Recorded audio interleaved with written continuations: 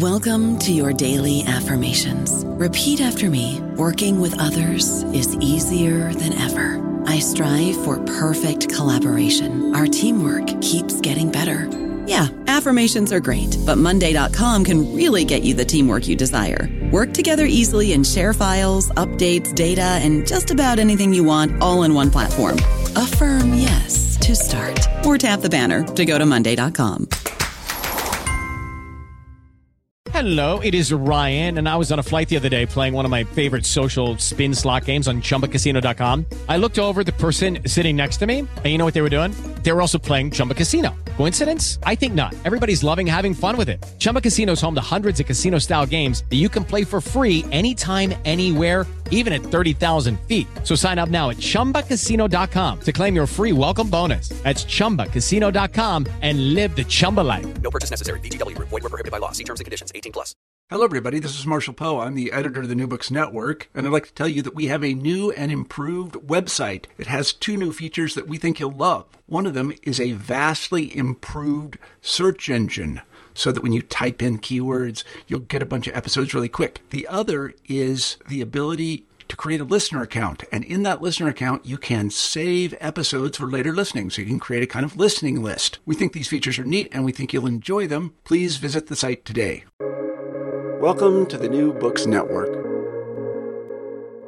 I'm Caleb Zakarin, Assistant Editor of the New Books Network, and you're listening to New Books in Jewish Studies.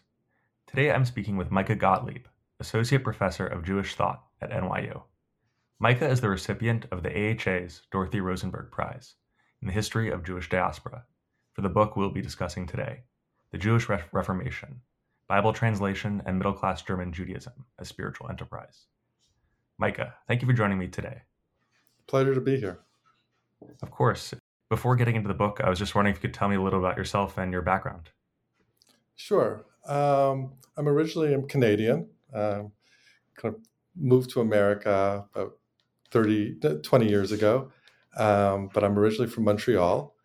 And I was raised Jewish in a middle-class Jewish family. When I was in high school, I got very interested in questions related to religion and to philosophy.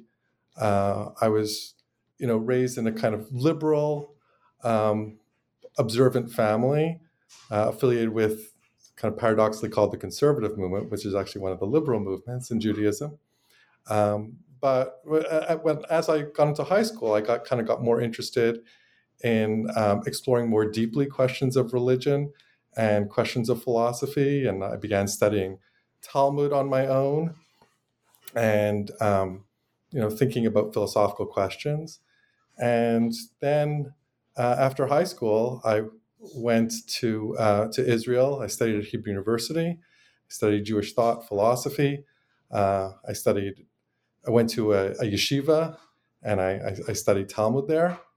And then went to McGill, did an undergraduate degree in philosophy, and then a PhD in philosophy at Indiana University. And again, my focus was on questions of faith versus reason. And my first book was called Faith and Freedom, Moses Mendelssohn's Theological Political Thought. And what I really was kind of exploring was an Enlightenment debate between a Jewish thinker, Moses Mendelssohn, an enlightened Jewish thinker, and a kind of Christian critic of Enlightenment, Friedrich Heinrich Jacobi. And they took these kind of opposite stances on the faith-reason debate, where Mendelssohn was saying that faith and reason are compatible, and Jacobi was saying you have to choose between one or the other. They're not compatible. And I was kind of interested in exploring how does one's stance on the faith-reason debate spill over into or relate to one's stances on politics, on what form of government is best, on kind of broadly speaking questions of kind of conservative versus more liberal political positions. So that was kind of the focus of that book. Could you tell our listeners a little bit about Moses Mendelssohn, who he was, and why you find him so fascinating? Yeah, absolutely. So Moses Mendelssohn was born in 1729 born in a German state called Dessau. There was no united Germany until 1871. And there were just kind of different German states, 300 German states. He was born into a small rural German state. And he's kind of at the borderline between modernity, Enlightenment, and pre-modernity. And he was kind of born in this very interesting period in the middle of the 18th century when the Enlightenment is starting to grow in Germany and gain force. But pre-modern forms of religion, of pietism, of Judaism, they remain very, very strong. So he was raised in an environment where he had no secular education. He just studied Talmud from a young age, which was the traditional Ashkenazic Jewish curriculum. But he eventually, his rabbi left Dessau for the metropolis of Berlin, which was a hub of enlightenment and free thinking and more liberal thinking. And there was all sorts of different people it was a very cosmopolitan city. And Moses Mendelssohn originally went there to study with his teacher and to study in his yeshiva. But he quickly got exposed to these enlightened currents.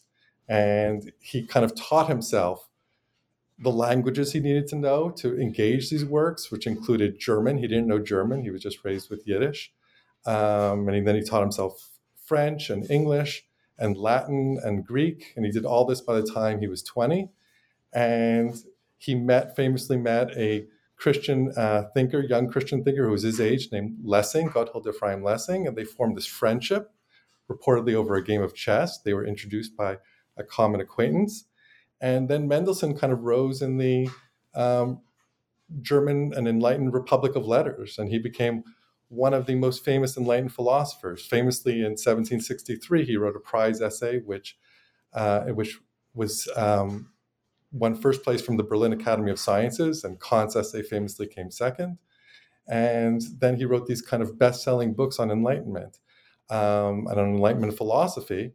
But at the same time, he also remained loyal to Judaism, and he engaged Jewish texts. And he famously wrote the first German Jewish Bible translation. And that kind of precipitated a whole series of Bible translations, which was kind of what the subject of the book was. So the book is titled The Jewish Reformation. And, I'm sure people listening to this are probably, listening on the New Books in Jewish Studies channel are probably very familiar with Jewish Reformation. But for those who aren't familiar, can you tell us a little bit about what the Jewish Reformation is? Sure. I don't know how familiar people are with the term Jewish Reformation. It's not a very common term. Much more commonly, people will sometimes speak of Reform Judaism, which is one sect of Judaism which arose in the 19th century. But I'm using the term Jewish Reformation differently than that. And so the Jewish Reformation, kind of similar to the Protestant Reformation, is a way of rethinking religion, of what these thinkers thought of establishing religion, in this case Judaism, on its proper basis, returning it to its pure core. And this, just as in the Protestant Reformation, the way in which this was done, at the center of this was Luther's Bible translation. So these German Jewish thinkers used Bible translation to establish this, modern view of Judaism. And specifically, I argue that it was a way of establishing a middle-class bourgeois vision of Judaism. And so when people study the 19th century, they often speak about differences between and arguments and polemics between Reform Judaism, conservative, which in Germany was called positive historical Judaism, Orthodoxy, Neo-Orthodoxy, and they kind of see them as antagonists. But what I argue in this book is you could really see them as part of a common project, which is creating a bourgeois German Judaism and middle class or bourgeois German Judaism. I'm using those terms kind of interchangeably, and that they use Bible translation to this end. In your book, you focus on three important translations. You discuss other translations and other notions too, but in particular, you focus on Mendelssohn's 1783 translation, later Leopold Sönz's 1838 translation, and Samson Raphael Hirsch's 1878 translation. So without spending too much time on each one, obviously that's a lot to ask. I was just wondering if you could give our listeners a little bit of an introduction into what the different approaches to translation that they took and why it is that you focus on these three. Right. Okay, sure. So each of the reason why I focused on these three is because each of these figures was an intellectual and also communal leader of one of the modern versions of Judaism. So Moses Mendelssohn was the most important figure in the Haskalah, or the Jewish Enlightenment. Leopold Zunz was a very early Reform thinker, preacher, but he eventually became the founder of the historical approach to Judaism, which is really essentially the academic study of Judaism, which is called Wissenschaft des Judentum. So Jewish studies, which is I teach in the Department of Jewish Studies, we owe our origin to Leopold Zunz. He founded this field. And Samson Raphael Hirsch was the founder of Neo-Orthodoxy, which bears an important affinity to kind of modern Orthodox versions of Judaism, but also was in certain respects an important figure for elements of ultra-Orthodoxy. So he's a kind of very interesting figure that way. And what I argue is that each of them tried to ground their vision of bourgeois German Judaism through their Bible translation. So one thing that Moses Mendelssohn did was, he tried to show how the Bible is a great literary work, right? Mendelssohn was a philosopher. He was someone who was a metaphysician. But what people know less about him was that he was also one of the most important thinkers in aesthetics. He was also a literary critic.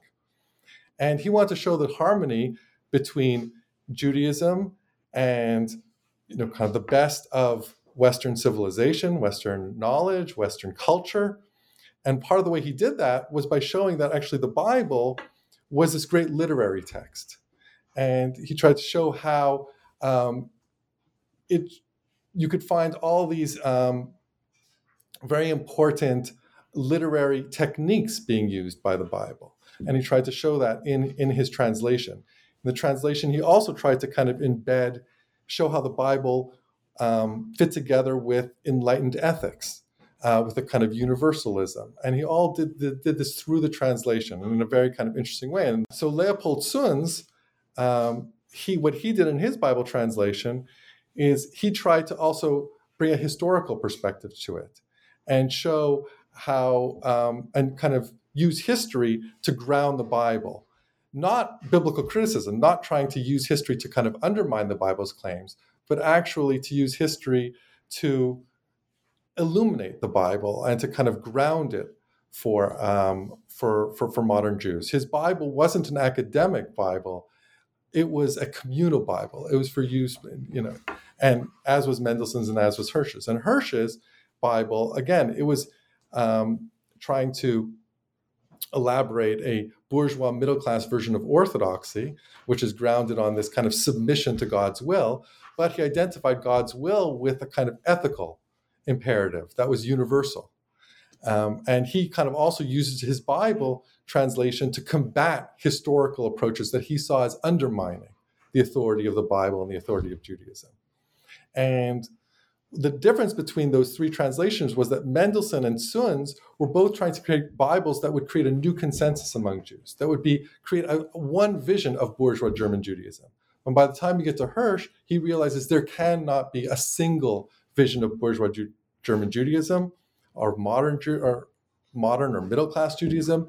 And his Bible is specifically aimed to ground a orthodox vision of middle-class German Judaism, and he doesn't expect it's going to be accepted by Reform or conservative or other liberal Jews. So I argue, this kind of represents a kind of fragmenting of German Judaism, that until this point, German Jews were trying to create a unified vision of modern Judaism. And by the time you come to Samson Raphael Hirsch, they realize, no, there's going to be multiple versions of it.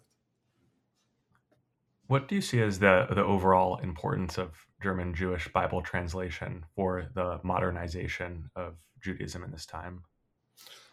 Right. So, many scholars have kind of treated Bible translation as a kind of interesting literary phenomenon, or they've treated it as, from the perspective of biblical studies, to understand the kind of the history of the development of biblical studies. But I think that what you see in the Bible translation is an attempt to anchor visions of Judaism, and what I call spiritual visions of Judaism. So you have these thinkers, these bourgeois thinkers, these middle-class thinkers who are developing these kind of novel conceptions of Judaism, which they see as the true ancient conceptions of Judaism. But you can write a kind of philosophical treatise, or you can write a theological essay. But what these thinkers realize is that if you really want to disseminate religious ideas, religious ideologies, you should do it through the Bible, because the Bible is an essential part of Jewish education. It's also an essential part of Jewish liturgical life. The Bible is read every week in the synagogue, and these writers were creating these Bible translations to be used in the synagogue, in the schools. And so this was a kind of way of disseminating their visions. And it's, almost a kind of way of publicizing or inculcating or really educating the public and enacting a kind of transformation in the collective Jewish consciousness.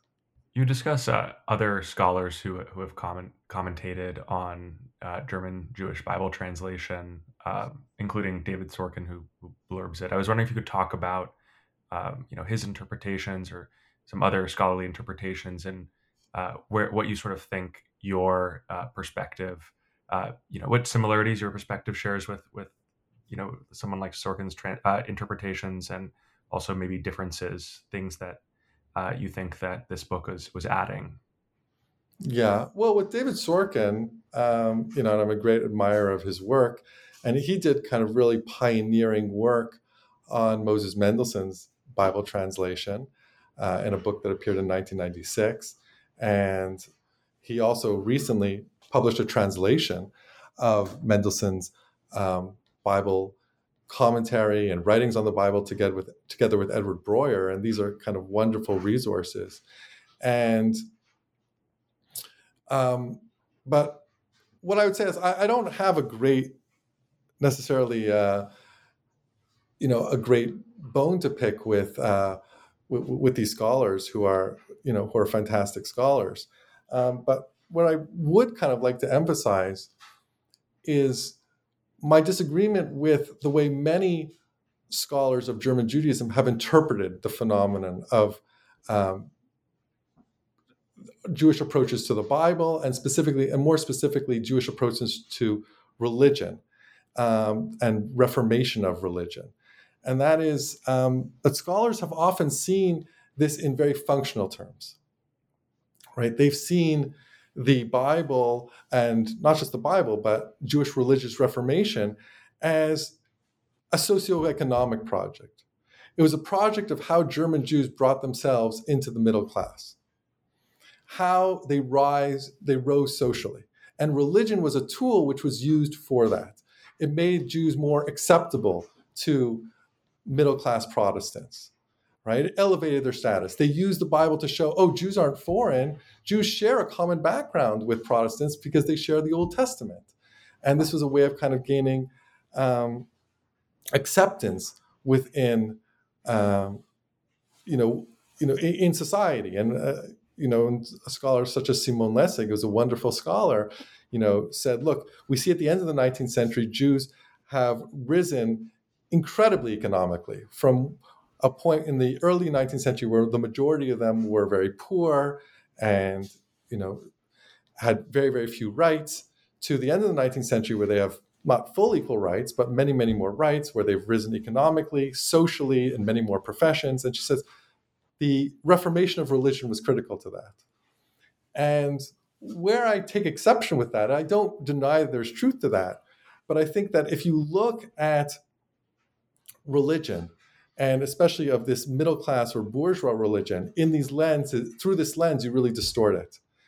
Because yes, these writers saw economic advancement. They saw gaining social status as important in society. But they always thought that that was subservient to the true mission of Judaism, which was the development of a moral character, something internal, not an external good that you get, not something like money or prestige or a job, but an internal development where you develop yourself intellectually, you develop your aesthetic sense, but most importantly, you develop your moral sense, and that you use this to benefit society. You try to morally improve society. And that's what they thought Judaism was really about. And they thought that if you just, religion shouldn't be a servant of economics or social advancement. Social advancement and economics are tools to spread this deeper religious and moral message. And I think that's the critical point that I'm really focusing on in this book. And I think that a lot of German Judaism and this bourgeois German Judaism has been criticized because it seemed to be religiously shallow, or it seemed to be, only concerned with, material well-being, material advancement, and that's kind of been criticized, or that's been praised, as in the case of certain historians. But I think that's a complete misreading of this phenomenon, and that's why the subtitle of the book is Middle-Class German Judaism as Spiritual Enterprise. And I think that element of it, and taking that seriously, is something that many historians have kind of missed. Why do you think it is that historians have missed this? Or because it seems to me like what you're suggesting is that they have completely misinterpreted what this sort of whole project of German Jewish reform was about. If it's about spiritual enterprise as opposed to material betterment, do you think that there's a reason that they've come to this interpretation that you see as wrong?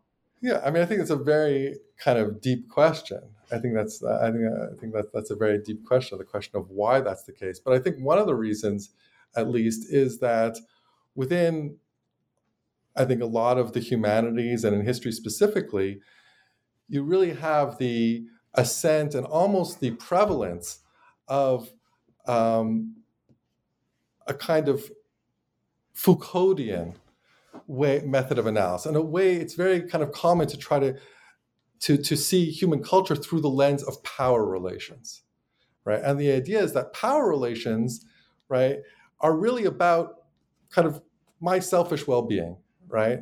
What I can get for myself. And often it's material things. It's very connected to kind of money and social status. And I think that that's become almost like a dogma. And so anything else, if someone's talking about religion or they're talking about some kind of spiritual matter, well, that must be, a mask for their true interest, because we know what people are really motivated by. What people really want is power and domination and status. And I think when you actually look at this phenomenon, at these texts, I think it looks very differently. I think also with some German scholars, there's a way in which, they're kind of looking at it, at these texts really as observers who are, don't have a kind of connection with this, a lived expression of this middle class, of this bourgeois Judaism. And I think that when you kind of look at it that way, from if you look at it in isolation from the lived expression of this kind of tradition, then again, it's very natural to interpret it in terms of categories that are familiar, and especially in history, this is kind of going to be power relations. I don't know about you, but I'm very busy and I don't have a lot of time to cook. That's why I subscribe to Factor. Eating better is easy with Factor's delicious, ready-to-eat meals. Every fresh, never frozen meal is chef-crafted, dietitian approved, and ready to go in just 2 minutes. You'll have over 35 different options to choose from every week, including Calorie Smart, Protein Plus, and Keto. These are 2-minute meals. Factor meals are ready to eat and heat, so there's no prepping, cooking, or cleanup needed.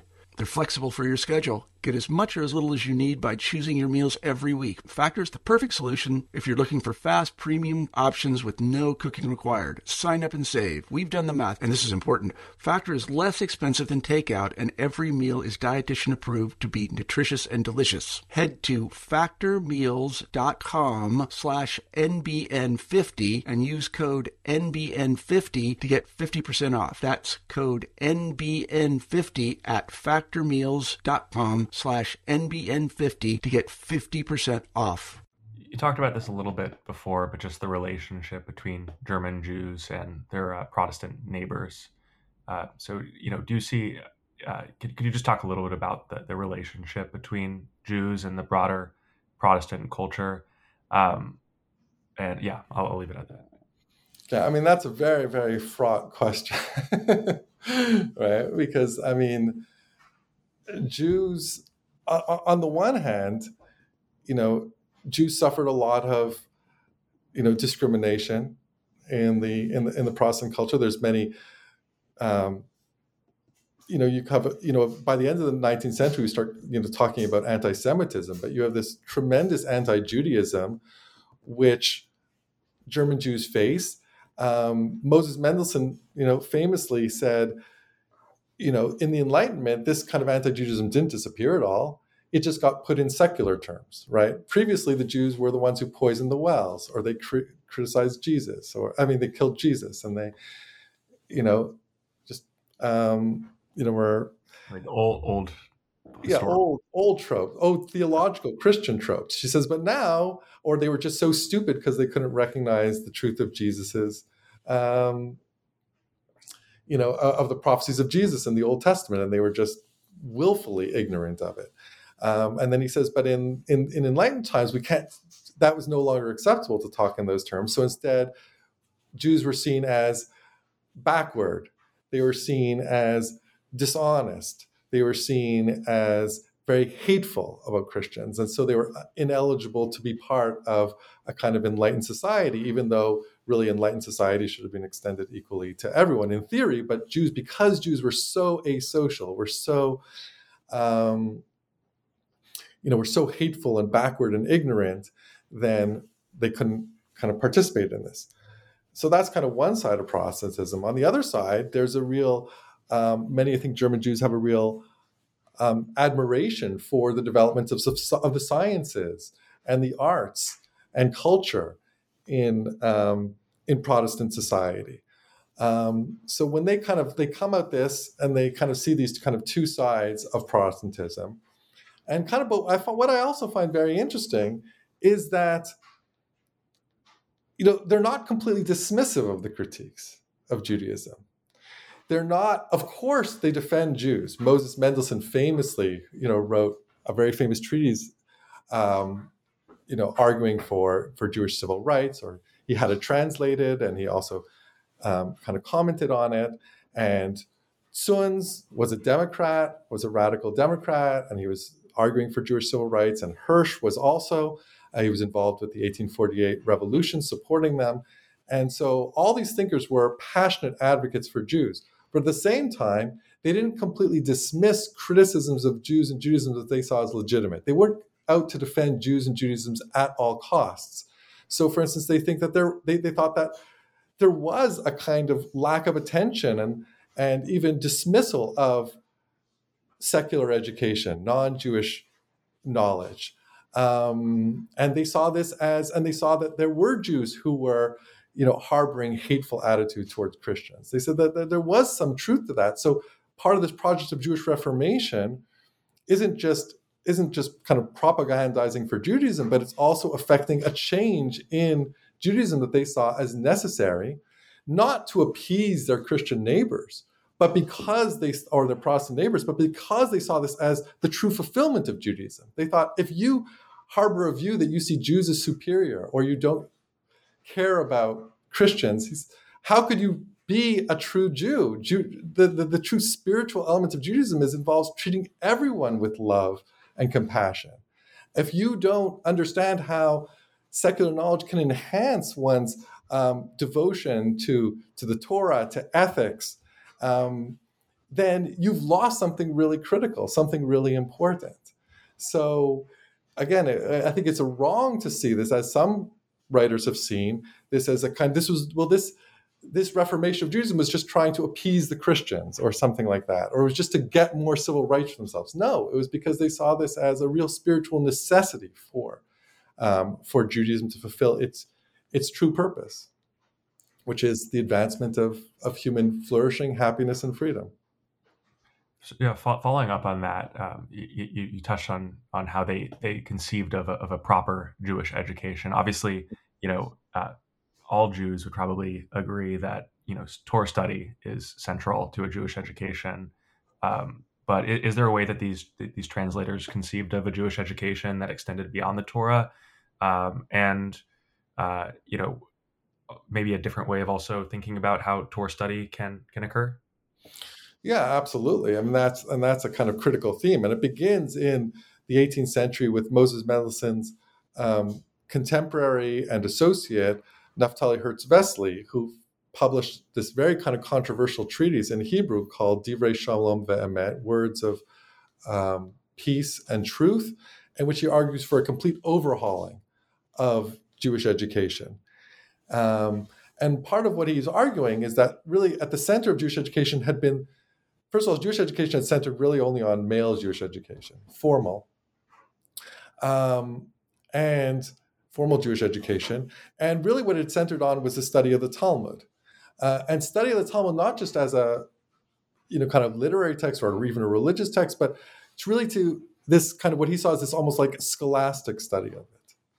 And what Wesley was arguing is that, no, that's not a proper approach to education. That actually deviates from what actually the rabbis in the Talmud argued. And they argued, no, the basis of Jewish education should be the Bible. Why was the Bible so important? Because the Talmud is these kind of legal arguments. What happens if a cow gores someone? And this is all, important stuff. But what you really need to to really embody the true mission of Judaism and spirit of Judaism is you have to understand Judaism in a kind of more grand terms. You need to understand, how does Judaism fit into world history?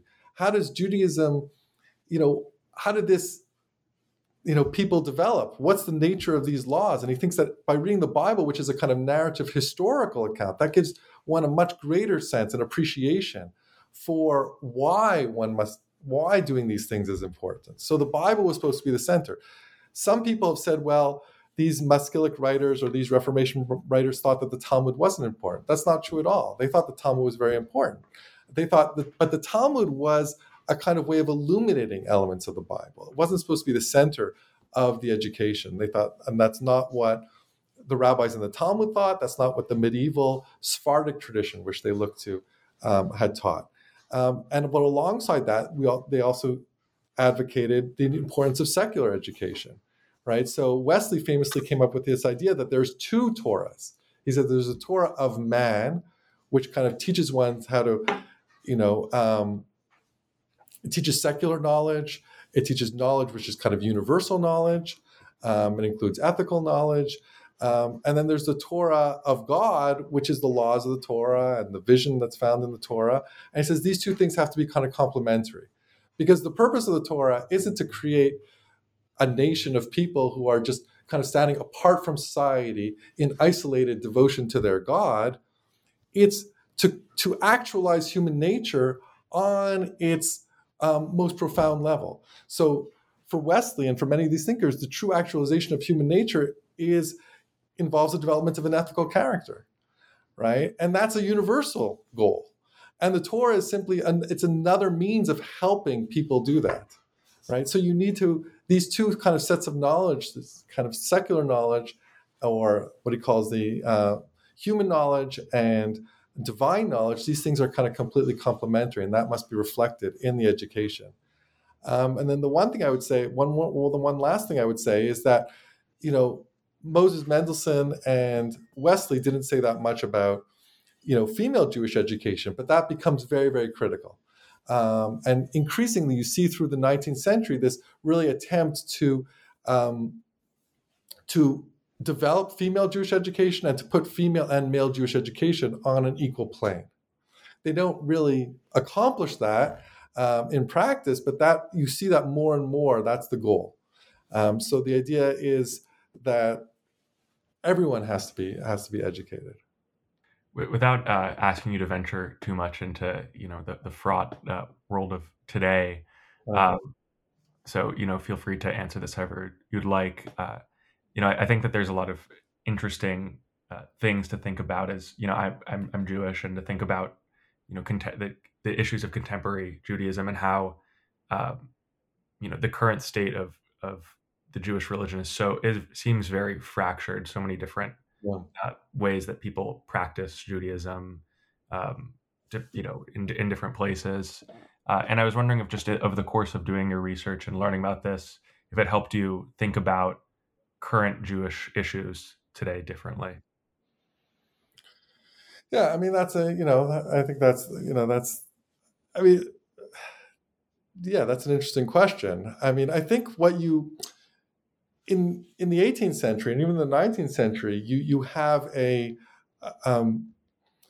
have a battle. These Reformation writers, Jewish Reformation writers, are opposing what they see as visions of Judaism that are articulations of Judaism that are more kind of narrow or exclusivistic on the one hand. On the other hand, they're challenging people who are sort of saying, well, Judaism has nothing to say, right? Judaism has nothing to say to me, right? Judaism is just a relic. It is kind of completely irrelevant. And they're challenging kind of both sides of that.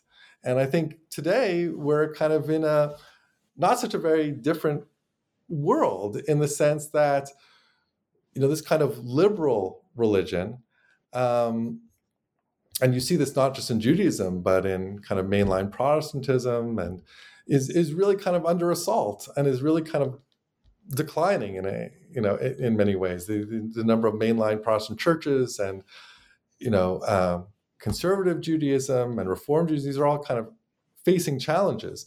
And I think it's, again, from both sides. There's the right side, which is saying, no, Judaism should be more exclusivist.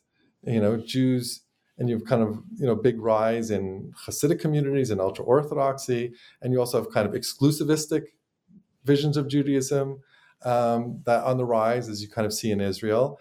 And then, of course, you have a growing number of people who are nuns or just affiliating. And so I think the issues are, obviously there's important differences, but there's also kind of similarities today. But I think understanding what the vision of these writers was and what they saw, why they saw a kind of middle-class Judaism is important, and what it amounted to, and what were the components of it. I think this, can be helpful. I think it definitely, that the level of depth in this book is pretty astounding. It's very clear that you wrote it with great care. Well, Micah, thank you so much for being a guest on the New Books Network. It was great to have you.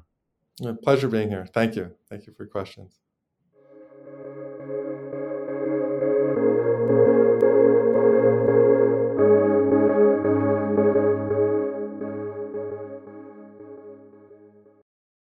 Lucky Land Casino, asking people, what's the weirdest place you've gotten lucky? Lucky? In line at the deli, I guess? Aha, in my dentist's office. More than once, actually. Do I have to say? Yes, you do. In the car before my kids' PTA meeting. Really? Yes. Excuse me, what's the weirdest place you've gotten lucky? I never win and tell. Well, there you have it. You can get lucky anywhere, playing at LuckyLandSlots.com. Play for free right now. Are you feeling lucky? No purchase necessary. Void where prohibited by law. 18+. Terms and conditions apply. See website for details.